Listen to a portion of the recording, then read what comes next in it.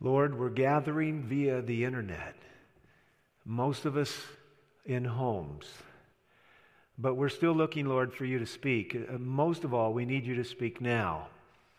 As uncertainty has gripped our world, as instability has taken hold, we're praying that we would have confidence as we hide in the rock, stand on the rock. Please bless us now. Help us to make the changes that you're calling us to make so that we could have the joy as we move forward to the finish. We ask this all in Jesus' name. Amen. We want to welcome you to Village Church this morning. I'm preaching a message entitled, Who Moved the Cheese? Confidence in Crisis. I want to once again remind you that beginning June 12, I believe it is, we will begin a local camp meeting here entitled Forward to the Finish. We'll have a variety of speakers, seminars through the day, an early morning message, and some wonderful music and encouragement. So if your conference is not having a camp meeting and you're available during those times, we'll go from June 20 to June 12 with the theme Forward to the Finish. This morning, though, in the seventh in a series entitled Confidence in Crisis, I want to talk with you about change. Back in 1998, Dr. Spencer Johnson wrote a book entitled Who Moved My Cheese? It became a number one bestseller. As a matter of fact, it stayed on the New York Times bestseller list for almost 5 years. 26 million copies sold, 37 languages. The stories of two men or two little people and two mice, and how do they relate to change? Coming each day to where they would get their cheese, finding it gone. What has to become now is a new way of adapting. And adaptation is indeed the subject matter for this morning. How are we going to be on the other side of COVID-19? Are we going to remain the same? Are we simply hoping for things to go back to normal so that we can go back to what we were? Indeed, God allows crises to come. And in the midst of the crises, He's working for transformation of purpose, of soul, of character. Who moved my cheese? All throughout our lives, we're going to find ourselves in moments of adaptation. This morning, I'm going to bring to you 10 things that I believe should be different when the shelter-in-place rules are over. I'm not going to address social distancing and masks. We'll do our part to keep the spread of disease from going forward. Some churches have actually opened across this North American division on this Sabbath. I know our former associate, Joe Reeves, has a church in Idaho that was opening back up this morning. I don't know when Village will open back up. Here in Michigan, we're going at least through May 28. And after that, by God's grace, we'll be able to have some kind of interaction. And so hopefully, when our camp meeting Forward to the Finish is underway, we'll be at least able to have a small audience, if not a large one. But we're hoping that our online audience will be edified as we break the bread of life and consider how our corporate and individual lives should be focused to accomplishing God's work. Number one, I'm going to start with what I consider probably to be the most preeminent Seventh-day Adventist spiritual disease. It's a disease that stands in the way of healing most of the other challenges we have spiritually. I've spoken about it multiple times. It's probably not a discourse without it. But I'm going to speak to it again because I believe in this moment where we cannot gather, we ought to reassess and reapprise the privilege of gathering, which you remember, God says should happen all the more so as we see the day approaching. Take your Bibles, open them up to Acts chapter 2. The book of Acts chapter 2. How did God start over after the cross? Acts chapter 2. There was a crisis of faith. There was a challenge to the established way of thinking in regards to what it meant to be a follower of Yahweh. Judaism was turned upside down as Jesus came to represent the Father. The cross was not what the apostles had in mind. They didn't even like each other on Thursday night when they left the upper room. James and John conniving to be at the left and the right-hand position through their mother, an elder as it were, at least in age, one to whom a request would typically be honored. And they were working to leverage their way into positions of ambition through their mom. Yes, indeed, Peter was a little bit miffed with Jesus as well, who had told him some things about himself that he didn't agree with, and he flat out denied. Unfortunately, the bearing of their souls would be the experience of the next 24 hours. And here we come on the flip side, on the other side of the cross, and what is Jesus directing them to do? Acts chapter 2, verse 1, and Acts chapter 1. We'll start with Acts chapter 1 first, beginning with verse 4. Acts chapter 1, verse 4. Gathering them together, he commanded them not to leave Jerusalem, but to wait for what the Father had promised, which he said, "You have heard from me. John baptized with water, but you baptized with the Holy Spirit will be not many days from now." And then over to chapter 2, verse 1. When the day of Pentecost had come, and was fully come, they were all in one accord, in one place. Now I'm going to put two things together. The great spiritual bad habit that has settled down upon Seventh-day Adventists is the habit of not gathering. Whether it be a camp meeting gathering, whether it be a spiritual convocation, whether it be an evangelistic event, whether it be a prayer meeting, the first thing that will have to change if we're going to be ready for what's coming next, which we don't know at what frequency the birth pangs will continue to roll upon us. But one thing that will have to change is we are going to have to get closer to each other. We barely know each other. Now you say, I come from a little church. I know more than I want to know about the people I go to church with. We must come to know each other in Christ. There must be this growing love for each other. The second thing is that we're going to have to look for the power and the provision, the active administration of the Holy Spirit. It's one thing to put our best minds around our best challenges. It's another thing to run straight into a COVID-19 crisis and know that the Christ who led you up to it can lead you through it and you can surmount it in His name. It's not for us to just add a little bow on our meetings of a short prayer. It's time for us to actually start seeking the Lord more earnestly. I know in our local church school we're creating a revisioning committee. It's time for us to assess what it means to be discipling our kids for the hours we have them in our local schools. It's actually time for us to be as a church asking, are we really achieving the fullness of our obligation when we simply gather week by week? God is wanting to give us the assurance of His presence through the Holy Spirit, and He's wanting us to have the confidence to move forward in spite of obstacle. But in order to do that, we're going to have to be more bonded and more corporately dependent upon the voice of God speaking through the experience of the group. Board meetings go hard sometimes because we don't like each other. Sometimes they go hard because we come from different points of perspective and we don't know how to show respect to each other in a committee meeting. I'll tell you what, when the emotions of a group are all running the right way, they can handle some pretty difficult discussions without coming away broken and bruised. It's important, friends. Why don't you go to the prayer meeting? Ask yourself the question. If the spirit of prophecy can write, we should be where prayer is wont to be made. Why are we wanting there?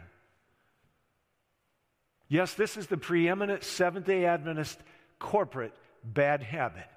And we have relegated the meetings for spiritual progress to being for the old and the less busy with less important things to do. If you come out of this COVID-19 moment and you're content to keep pressing on without that which will fill you up with strength for what's coming before you, you're missing out on the blessing of divine confidence. You're missing out on the brotherhood and the sisterhood of divine support flowing from a brother in Christ or a sister in Christ. It is not for us to rush into our meetings without leaning on the Lord and without being able to lean on each other. Why don't you go to the evangelistic meeting? Preacher not exciting enough? Slides not up to date?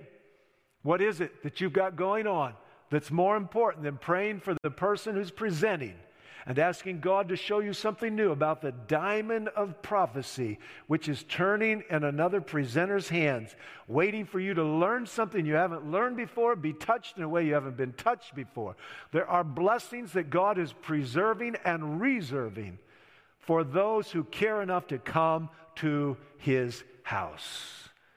Be like me as I anticipate a wedding for one of my children, sending out invitations. Isn't there a parable like this? And all I'm asking for is the honor of your presence. But you've got this excuse and that excuse.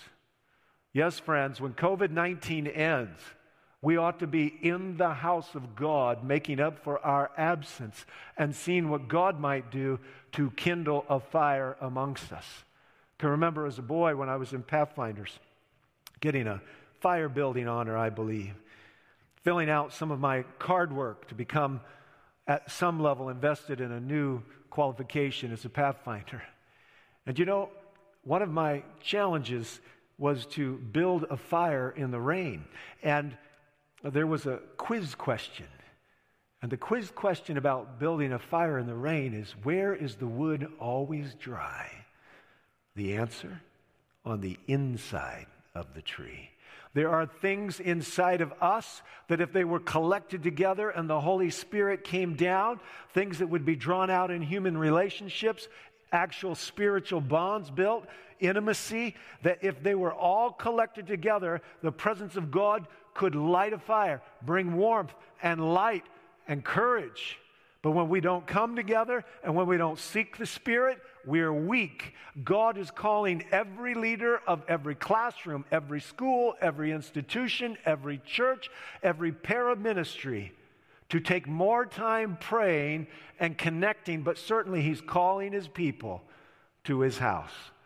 So item number one, we're going to have to get close. You're going to have to get together to press together. Item number two, we're going to have to seek the Lord and wait for the gift of promise. We're going to have to seek divine assistance to achieve our goals. Obviously, there's going to be a little bit less money, it appears, although my prayer is this will be our best financial year we've ever had in the Seventh-day Adventist Church. Join me in it, would you? But we're going to find new obstacles. We're going to need new power. The third thing that's going to have to change is that God's preachers are going to have to become true preachers of righteousness. And this is not me throwing down a quick or calloused or cavalier critique of my brothers and my sisters. This is me calling the man or woman of God called to preach the Word of God, to preach the full spectrum of what God brings out of His Word and puts onto their heart.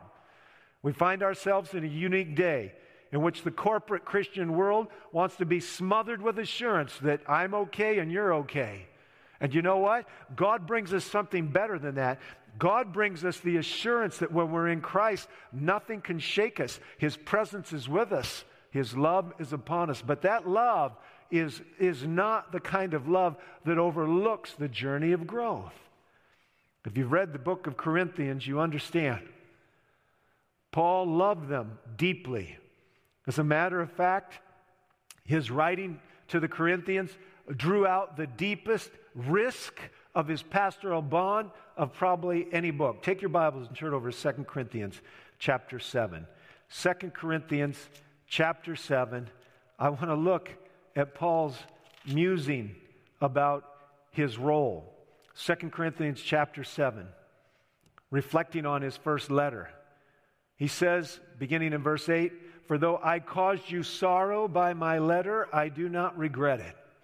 I want every pastor listening to me to hear these words. You read the New Testament. It's a constant call to walk worthy, quoting Paul himself. To imitate me, Paul will say, as I imitate Christ.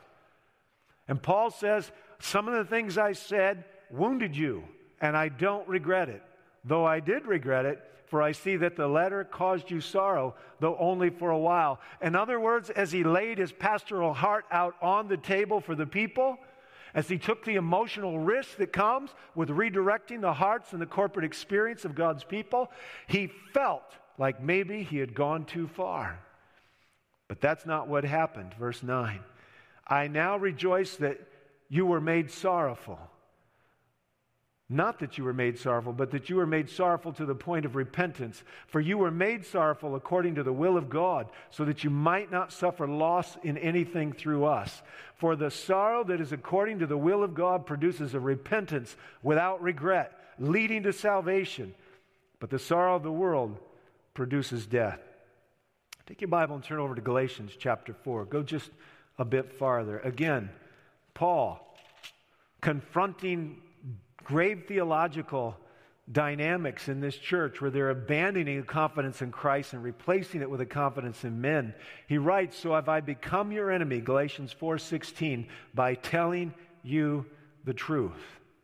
It's important that we let the preachers be the preachers. The Holy Spirit comes to your life. He starts talking to you. You don't have to have a preacher to have God talk to you. What the preacher does is the preacher becomes God's amplification system. He's talking to everybody and nobody all at the same time. It's the most dignified place for God to deepen a conviction of anywhere you can go. It's not one-on-one where the message is laid directly on you with no possibility for it going somewhere else. It's God in the presence of the spoken word deepening a conviction through the audible voice of the preacher.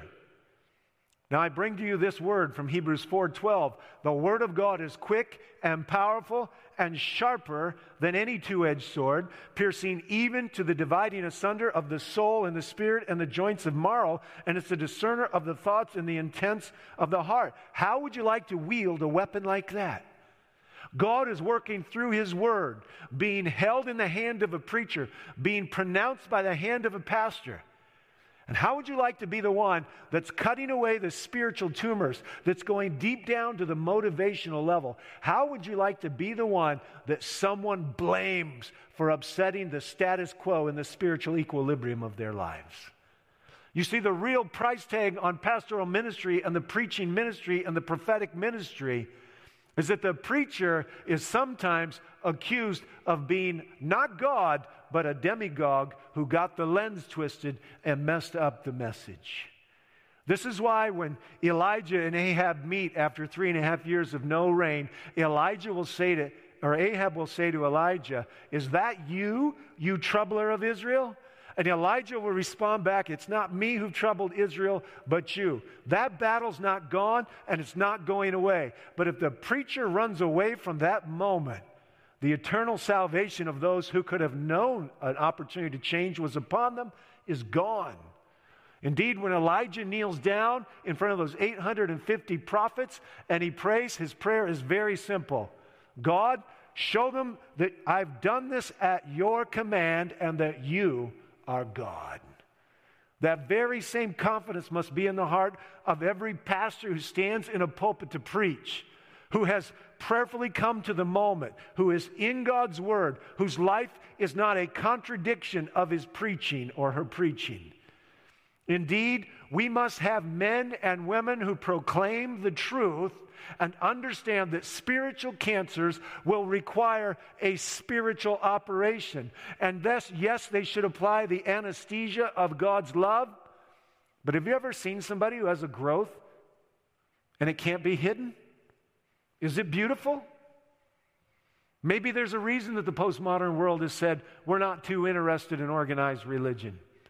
Maybe we've gone so far in patting ourselves on the back and giving each other spiritual hugs that spiritual tumors are growing on us and we don't look quite as beautiful to the world as we think we look to each other. Indeed, if God's word can cut to the joints in the marrow and is a discerner of the intents of the heart, it might be that it's uncomfortable to sit under the power of the presence of the living word brought to life by the Holy Spirit, audibly and powerfully communicated by a preacher. False prophets in days gone by told the king what he wanted to hear. Customer is king now. And if they don't like what they hear, they'll take their money and walk. And this is every preacher's fear, that if they follow their convictions, every preacher has enough self-doubt, at least I hope most do, the honest ones do, but they're worried that they'll mess it up. They know where the pats of affirmation come from, And in the fragility of person, they sometimes mistake failure for success. The masses and the multitude as the certainty that they've done what's right, when in reality they forget that Jesus himself had the masses abandon him, and he turned to his disciples and said, "Are you going to leave me too?" Preacher, if you can't keep your job and your convictions at the same time, know which one you have to let go of. But don't let go of it until someone asks you to. Because it may be that success is just around the corner and that nobody has stood up to that person in your church who is disfiguring the culture and the presentation. You can't live with fear and do your job the right way. When Paul in Acts chapter 20 comes to the end of his time with the Ephesians, he said, "I'm free of the blood of all men. I've declared to you the whole truth."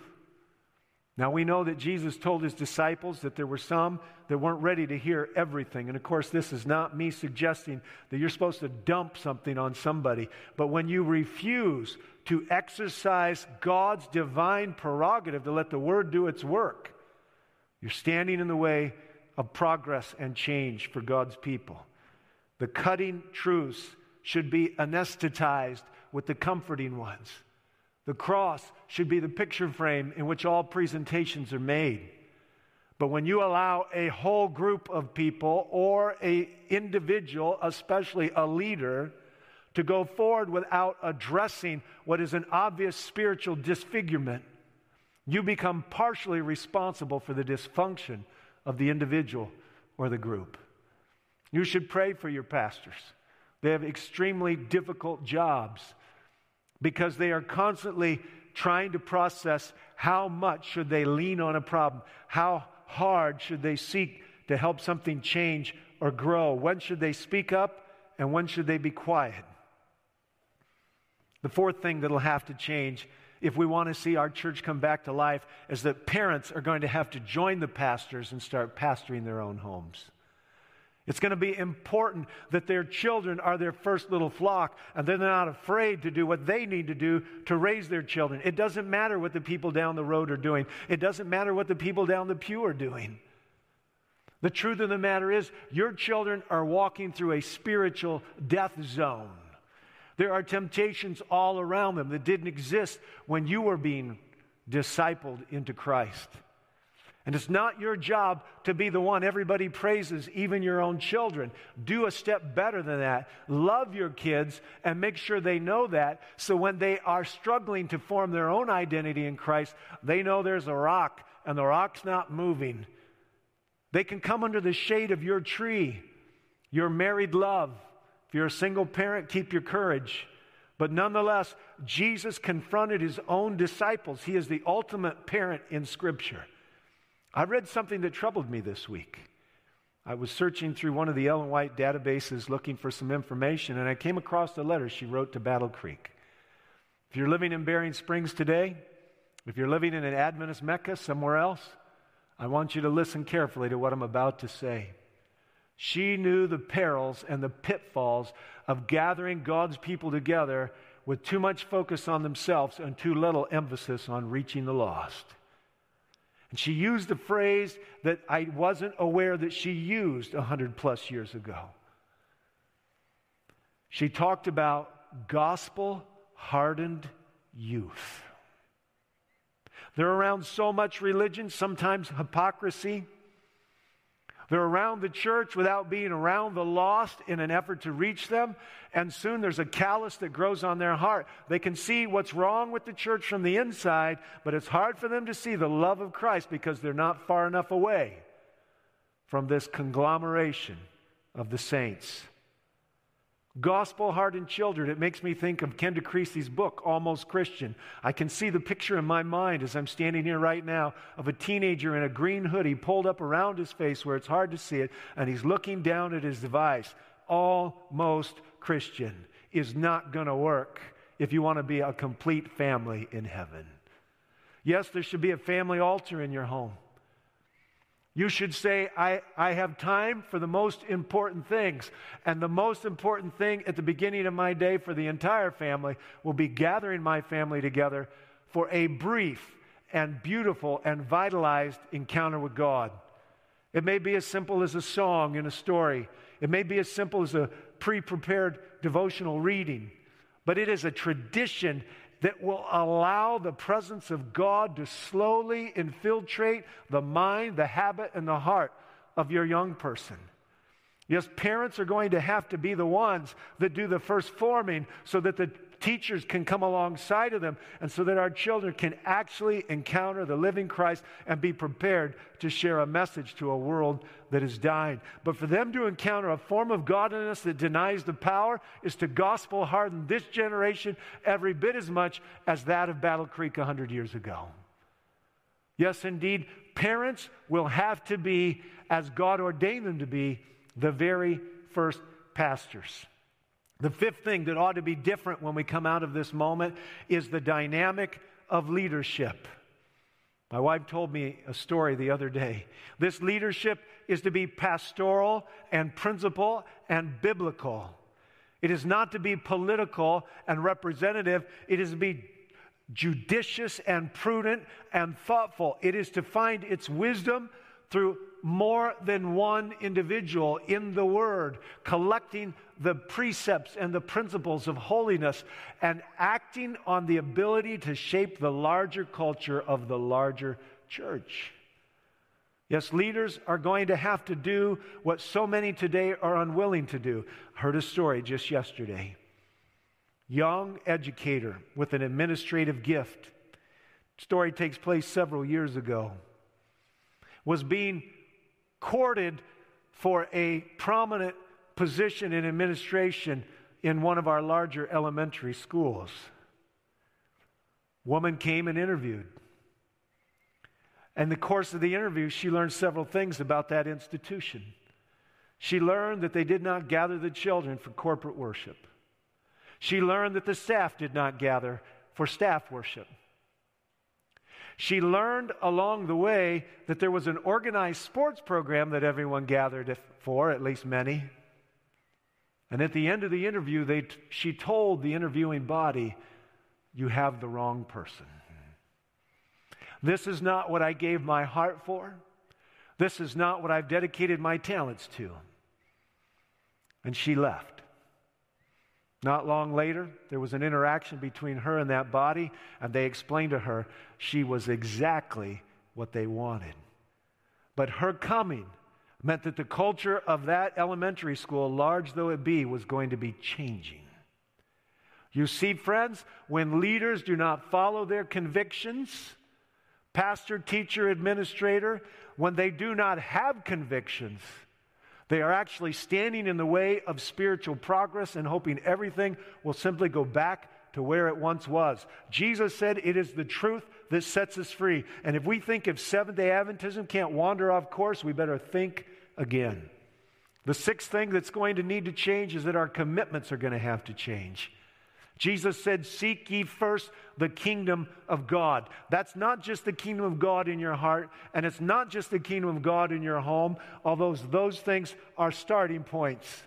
But progressing on from there, there is an actual physical representation of His kingdom, and it's called the church. Our schedules are going to have to change. God has stepped on the brake. They've changed already, haven't they?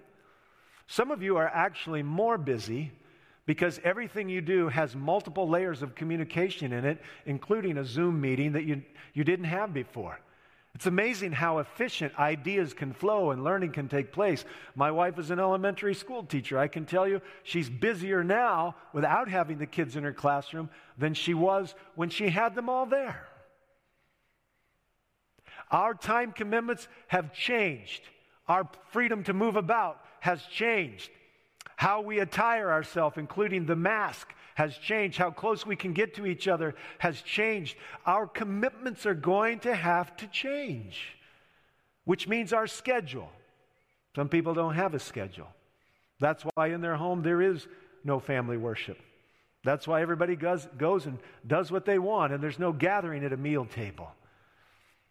That's why there's nobody at the prayer meeting. When I can remember when first coming to this village church, it was a church of just under 1,000 members. 1% of the membership attended prayer meeting. 1%. And the first prayer meeting I went to, which was in a little bitty room in this church, one of the faithful prayer meeting attenders was rejoicing that we had made it to 1%. He didn't say it that way.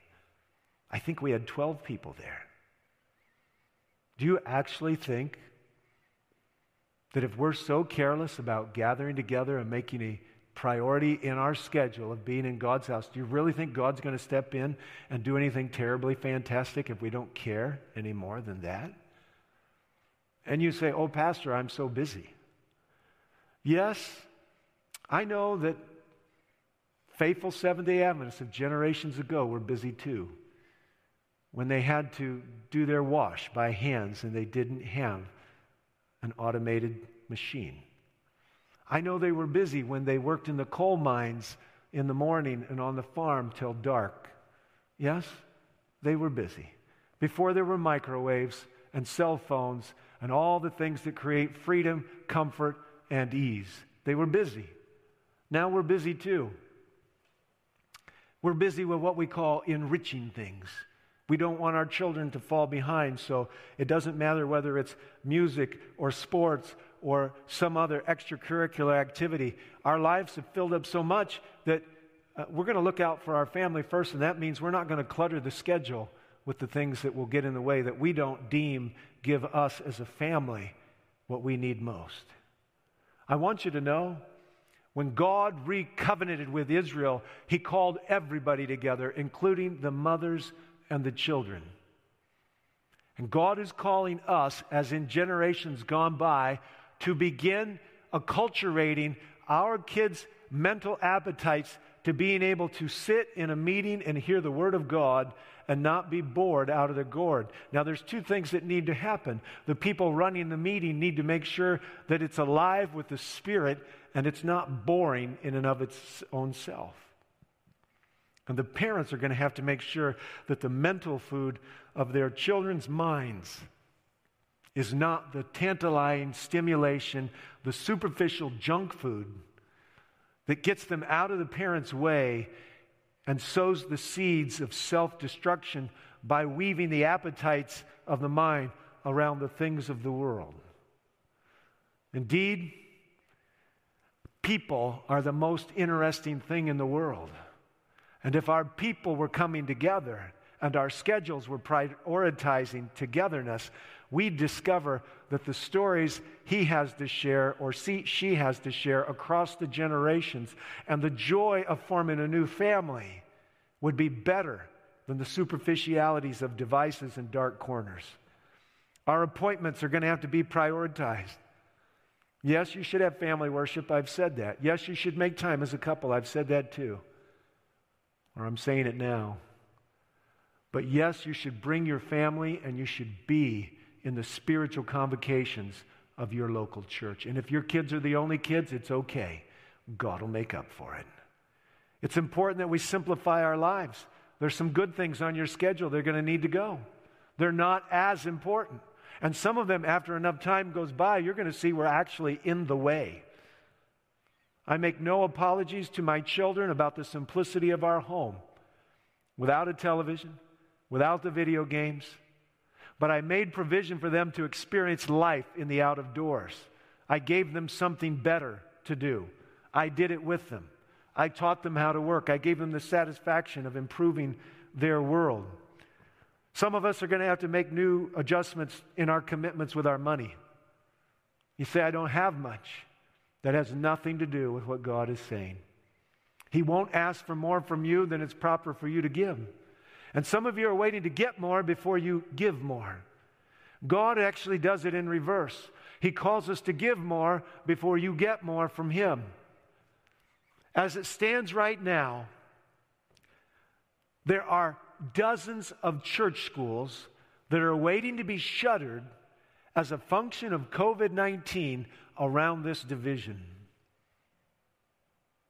What are we going to do to stave that off. As it stands right now, there are all kinds of people being furloughed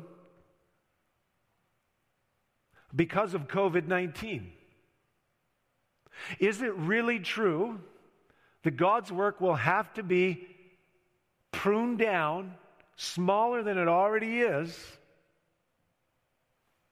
Or is it possible that there are things that ought to be culled and cut out of our ledgers so that God's work can go forward?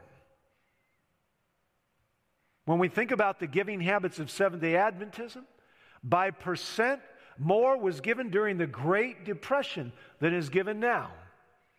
And on the other side of COVID-19, that should be different. You may not take his night of vacation. You may not shop for your clothes there. You may make your car last longer.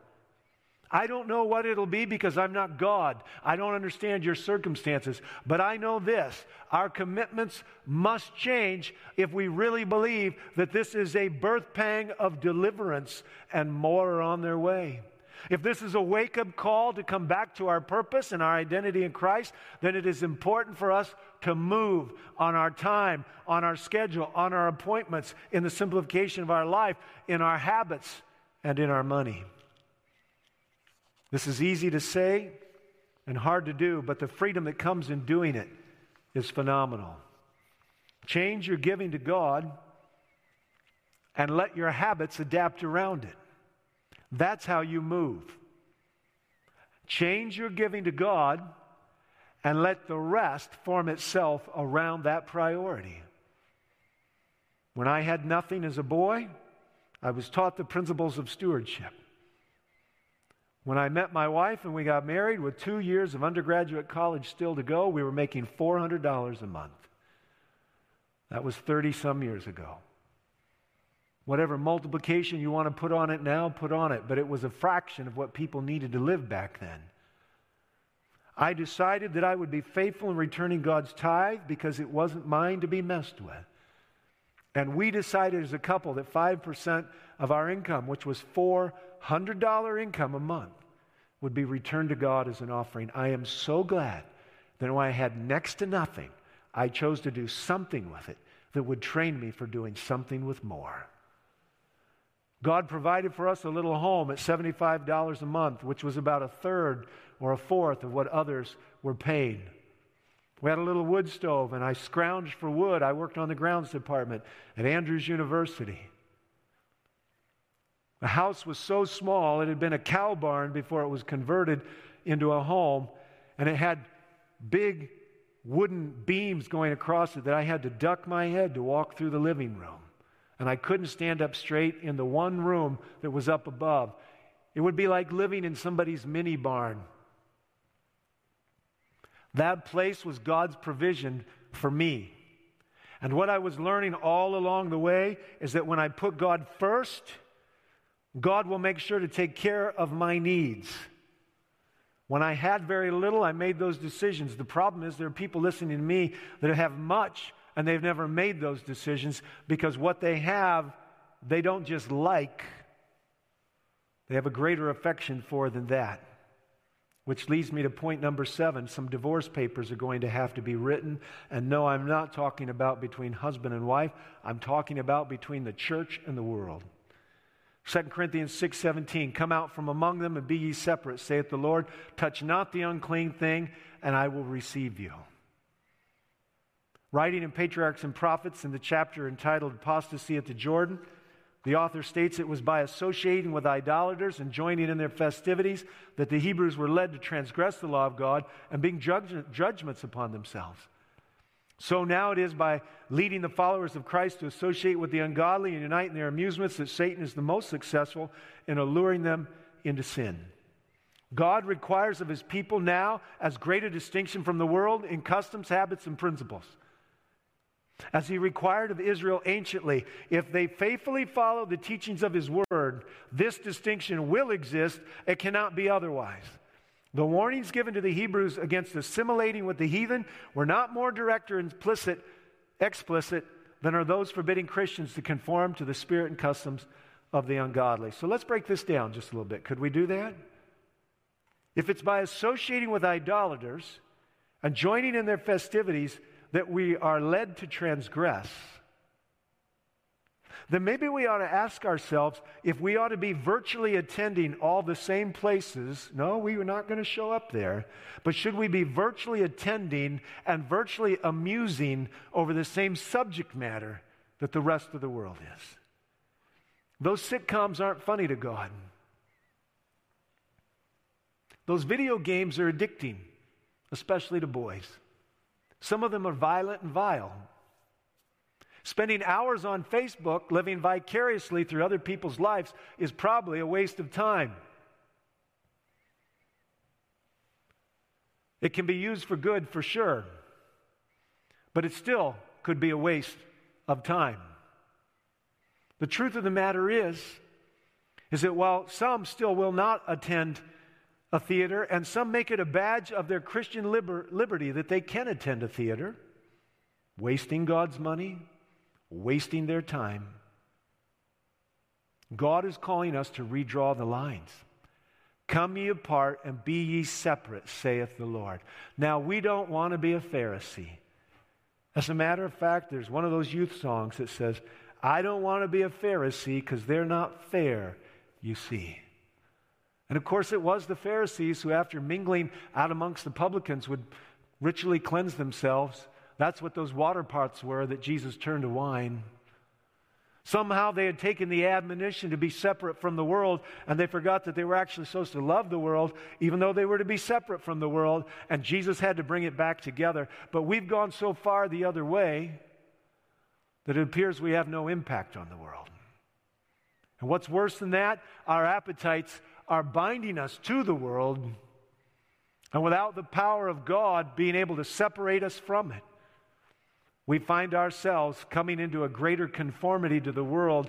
And while the world doesn't complain about us, our love for the world is doing nothing to set us free and prepare us for our heavenly citizenship. So how should we relate to the world? This is what she says. The followers of Christ are to separate themselves from sinners, choosing their society only when there is opportunity to do them good. I want you to think about this. We choose the society of sinners only when there is an intent and an opportunity to bring them to Christ. Does that mean we don't practice the appeal of Jesus through the writer in Ministry of Healing that says we should mingle and minister and win confidence and then bid them follow? Christ practiced this. But when we find ourselves laughing at the same things, mesmerized by the same things, it's absolutely imperative upon us to be honest about the condition of our own heart. We don't mingle with those who don't love God except for the hope to bring them to God. So we shouldn't be doing it virtually either. Our television viewing, our video experience, our online engagement with the world should be such as to protect us from a love for the world, and we should not be at the same places everybody else is at, because we'll end up being just like everybody else. Come ye apart and be ye separate. Number 8, idols are going to have to be torn down. Paul writes in 1 Corinthians 10:13, there's no temptation given to men except as common to men, and that God will, with the temptation, provide a way of escape. The next verse says that we should flee idolatry. God is calling us to actually look into our hearts. In Ezekiel chapter 14, verse 3, it tells us that the real challenge is the idols that are in the heart that are unseen. There's no Buddha in your stairwell, at least not for most of you that are listening.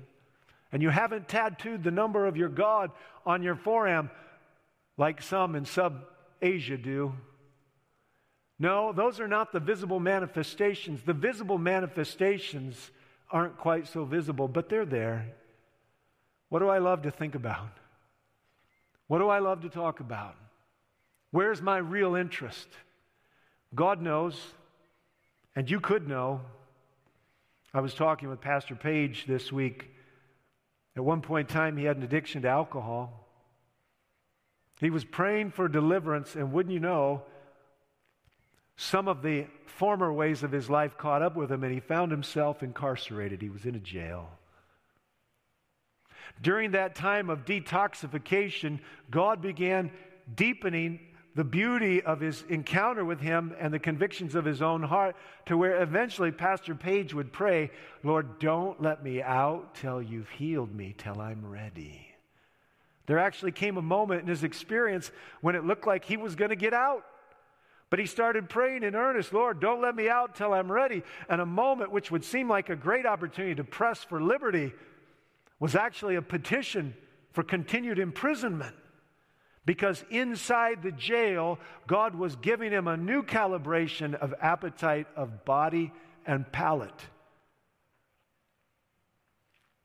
How many young men are bound by digital addictions?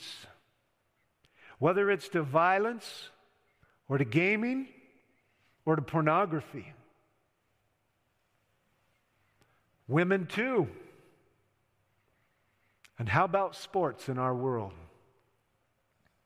There can be no doubt that for most men in America, especially in the last 50 years, leisure and money without the demands of work in a strong church have emptied the synagogues and the sanctuaries and filled the stadiums. And if not the stadiums, the virtual box seats on our devices. Knowing statistics and history about those that clash on the turf or on the wooden floor or on the ice, and very little about practical godliness and the love of Christ described in Ephesians 5. Yes, idols will have to be torn down, perhaps fashioned for a woman or a man. Pleasure-seeking, love of ease. These are all things that God is hoping to change in this moment. And if we don't give him permission, he won't force himself. Now, last two things. What we should expect. If you live like I'm talking, you can expect a whole lot less likes and thumbs up and a whole lot more thumbs down. We become so fragile, our personal sense of being so vacant, that somebody's got to pat us on the back all the time. And we're more interested in how many people like us who don't even know us or barely know us than we are as to whether or not the words of Jesus would be well done, good and faithful servant. Especially for you pastors and parents, you leaders, it's absolutely imperative that you understand the emotional challenge of leadership. This is why Edwin Friedman would write in his book, Failure of Nerve, the real leader is the one who can be able to separate himself from his feelings enough to endure the displeasure of the crowds. When you stand in this pulpit, when you sit in your little family powwow, when you're teaching in your classroom or administrating from your office in the boardroom, if you follow God down the road of convictions, you need to understand you will create problems. But the problems are the beginning of a deeper, better solution. Following God's will, if you follow Jesus, will bring you just what Jesus got. Don't think that I came to bring peace, he said. I came to bring a sword. The experience of Christ's ministry was one of great affirmation in the masses. It disappeared to nothing. Even his own disciples ran away from him. But on the other side of the cross, on the other side of the crucifixion, on the other side of the resurrection was a new beginning. It was a crisis that led to all kinds of opportunity and change, a new experience, looking at life through a different viewfinder. We need to start asking God to put peace in our heart, because affirmation may not be about us. God can put the anchor in the soul, and that anchor in the soul is worth far more than the favor of men. The last thing we're called to do is to come back to the Bible. My people are destroyed for lack of knowledge. This is what Hosea wrote. We are the most biblically illiterate generation of Adventists to walk the face of the globe. I take no pleasure in saying it, but we're so busy dealing with other things, including the computers in our pockets. We've misprioritized so much that one of our AV team could say to me at the end of one of these messages, you need to think about preaching a series on our foundational beliefs. He's exactly right. But even if I did, it would not do for you what I'm talking about. God is calling each of us back to a realization of what a privilege it is to have our freedom, to read the Bible, to access all kinds of information. We barely go to church where we could learn so much about the Word of God. Jesus said they can see with their eyes, but they can't see with their hearts. And He's calling us to humble ourselves. Yes, the world has changed. The question will be, has our spiritual experience? If the answer is no, the next lesson will be twice as hard. Shut the world down for 2 months and see if we can't stop God's church, shutter His schools, limit the institutions that were designed to prepare men and women to proclaim this glorious three angels' message. Brothers and sisters, I'm appealing to you. The cheese has been moved. Change is upon us. If we stay the same, what a waste these last 2 months will have been. Whatever God is calling you to do, I'm appealing to you on behalf of your own soul's sake, on behalf of those who look to you for leadership, on behalf of the living Christ who shed His blood to save you and give you the kingdom. I'm appealing to you. Don't just wait for things to go back to normal. They're not. But may we go to a new spot with Christ, higher on the mountain, farther along the narrow road. We were praying 2 days ago as a staff. Pastor Michael prayed a prayer that's lodged in my mind. It's really at the essence of whether we go forward or go backwards. And he said, Lord, if we don't have faith, how can there be any miracles? I tell you, friends, bright days are ahead of this church.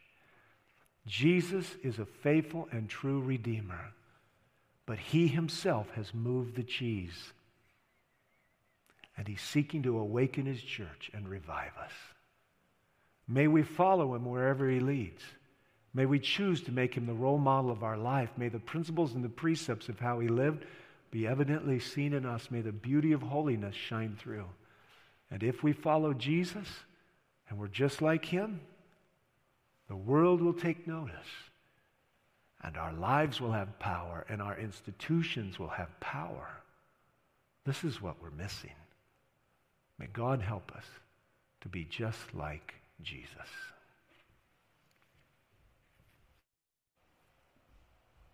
Father, indeed, that's what you're calling us back to. I'm praying for every parent, every teacher, every pastor, every leader. I'm praying for every administrator, that their lives would be ordered and centered in Jesus, that the convictions you've been settling upon their heart would be amplified through the prayer life and the listening ear. I'm asking, Lord, that you would bring your church into a position where you could light a fire, get the attention of the world, and bring others into a knowledge of the beautiful saving relationship they can have with you. I pray, Lord, forgive us when we've not lived that way. And keep us above all, Lord, from allowing this 2 months to just become another chapter in the journey of life in a turbulent age on a turbulent earth. May we sense what it is, may we hear the call, and may we follow you now. Thank you, Lord. Affect the change you wish. May we surrender all. In Christ's name, amen. This media was brought to you by Audioverse, a website dedicated to spreading God's Word through free sermon audio and much more. If you would like to know more about Audioverse, or if you would like to listen to more sermons, please visit www.audioverse.org.